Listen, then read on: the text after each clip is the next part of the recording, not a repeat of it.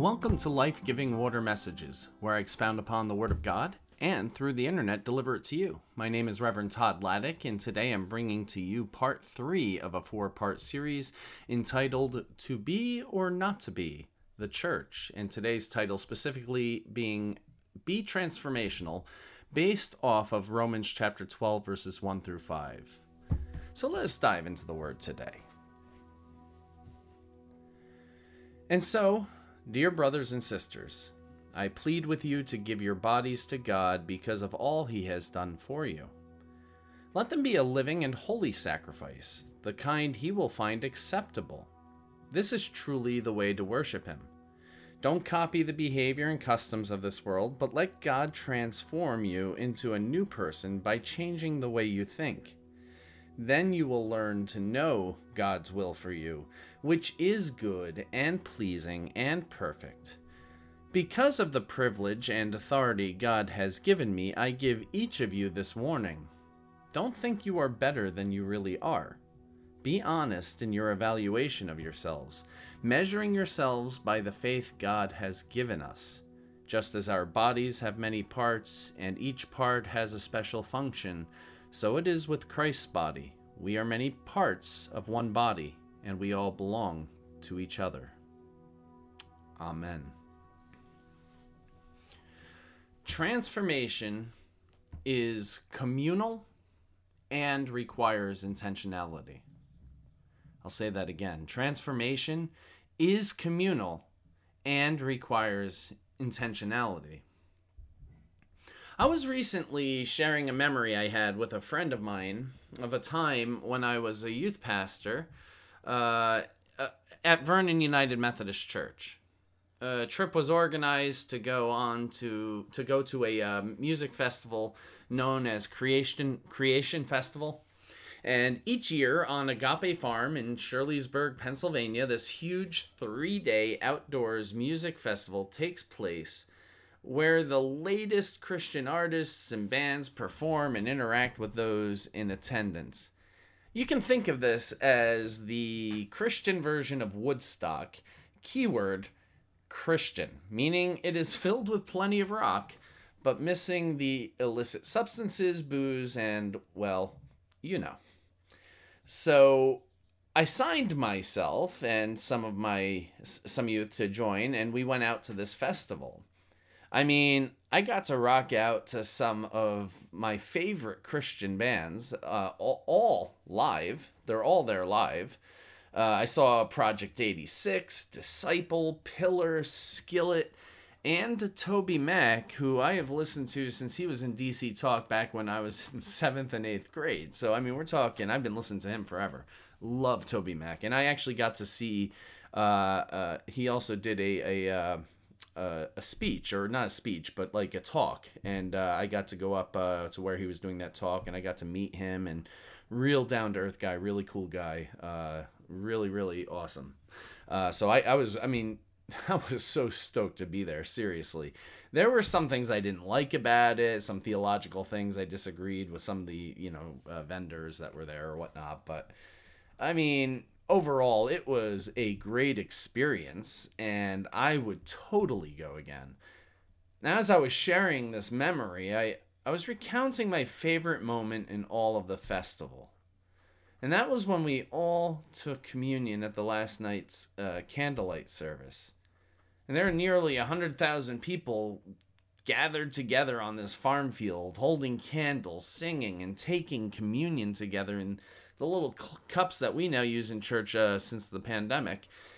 I mean, you cannot help but feel the Holy Spirit present in that moment. The candlelight sparkling up and down the hills of the field in the dark night ambiance. It was the most glorious, holy, amazing communion experience I've ever had.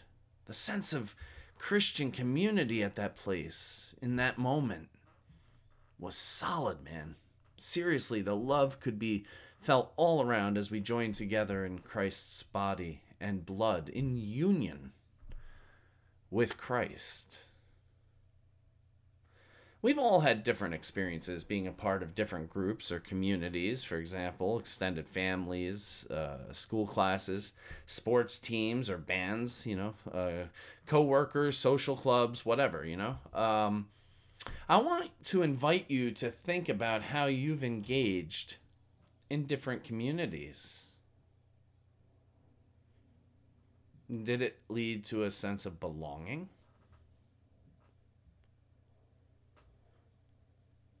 Have you ever felt that you were missing out even while you were in the community?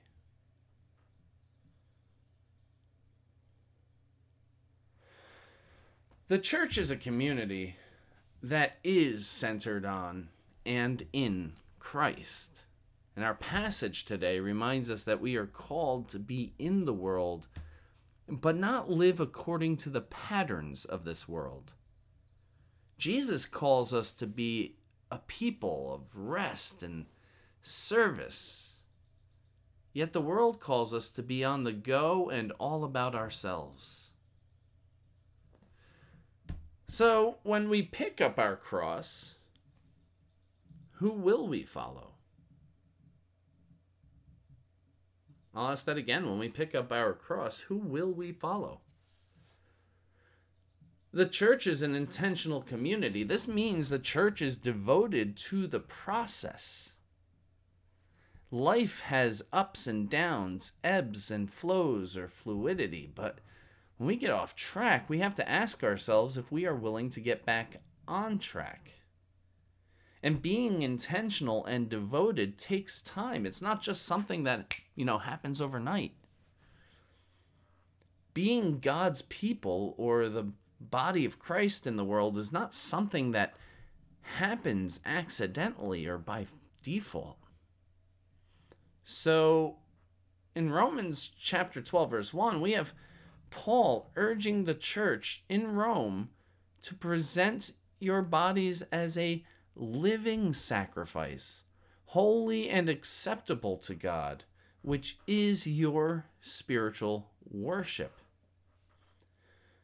So notice that devoting our entire selves, body, spirit, life, to God is something we do, but it is not something we do by our own power, something that we can simply achieve if we set our minds to it.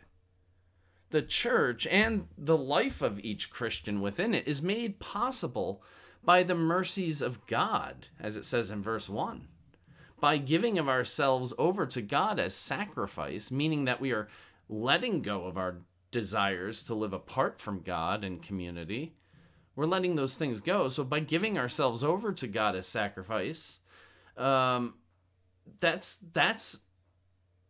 how it is made possible by the mercies of God, because we give ourselves over to God, and God orders the life of each Christian within the church. And so I want you to also note that this language here, this language that we're talking about, is used in the liturgy of Holy Communion. Think about it. Think about this. Present yourselves as a holy and living sacrifice in union with Christ's offering for us as we proclaim together the mystery of faith. Christ has died. Christ is risen. Christ will come again. That's all a part of our communion liturgy. We are able to give ourselves fully over to God because Jesus first gave himself on our behalf. So we're presenting ourselves as a holy and living sacrifice in union, in oneness, in union with Christ's offering for us, with Christ's sacrifice for us, with Christ's death on the cross. We are able to give ourselves fully over to God because Jesus first gave himself on our behalf, grafting us into the family of God. And this is the language used in Romans chapter 11, verses 13 through 24. And let me just look at that really quick. It says here, I am saying all this, especially for you Gentiles. God has appointed me as the apostle to the Gentiles. I'll skip down. And it says here, in verse 16, and since Abraham and the other patriarchs were holy, their descendants will also be holy, just as the entire batch of dough is holy, because the portion given as an offering is holy. For if the roots of the tree are holy, the branches will be too. But some of these branches from Abraham's tree, some of the people of Israel, have been broken off. And you Gentiles who were branches from a wild olive tree have been grafted in. So now you also receive the blessing God has promised Abraham and his children, sharing in the rich nourishment from the root of God's special olive tree. But you must not brag about being grafted in to replace the branches that were broken off. You're just a branch, not the root. So you can see here in Romans 11, the chapter right before what we read, Paul is using this language of us being grafted into the family of God because of Jesus Christ. So it is Jesus Christ that allows us to give ourselves over fully to God. And it is his sacrifice that gave us the ability to do that, and our belief in it, and our belief in his resurrection. So by allowing ourselves to be transformed by God in the context of the church community and not conformed to the world, as it says in verse 2, by going along with the default way of life, we grow in our discernment of God's will for us.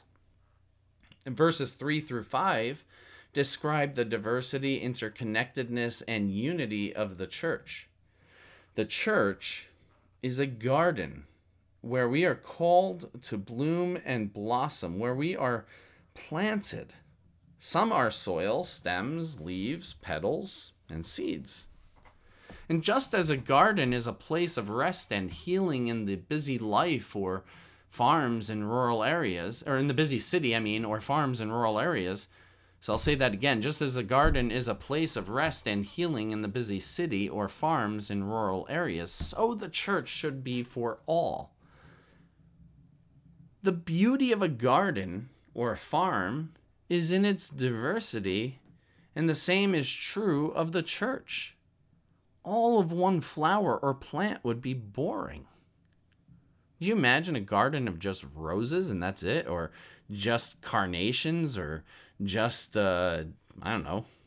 Hey, why not throw a flower that's considered a weed? Have a garden of dandelions, In fact, I actually think that dandelions make grass a little less boring. I don't like when they, pop up all over the place, but they are pretty, I think. Some people hate them. But anyway, all of one flower or plant would be boring, but when different types of vegetation come together, there is beauty.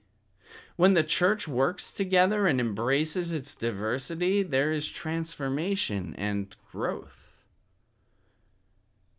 Is it time when your whole self, is it time to allow your whole self to be transformed by God, devoted to God as a living sacrifice, so that you can, in turn, transform others in and beyond your church community? I want you to think about the ways you are conforming to the patterns of the world, whether on purpose or just by default. Seriously think. How have we contributed to the way of the world? Either through our political worldviews, the initiatives and things we support in our community, or in any other way.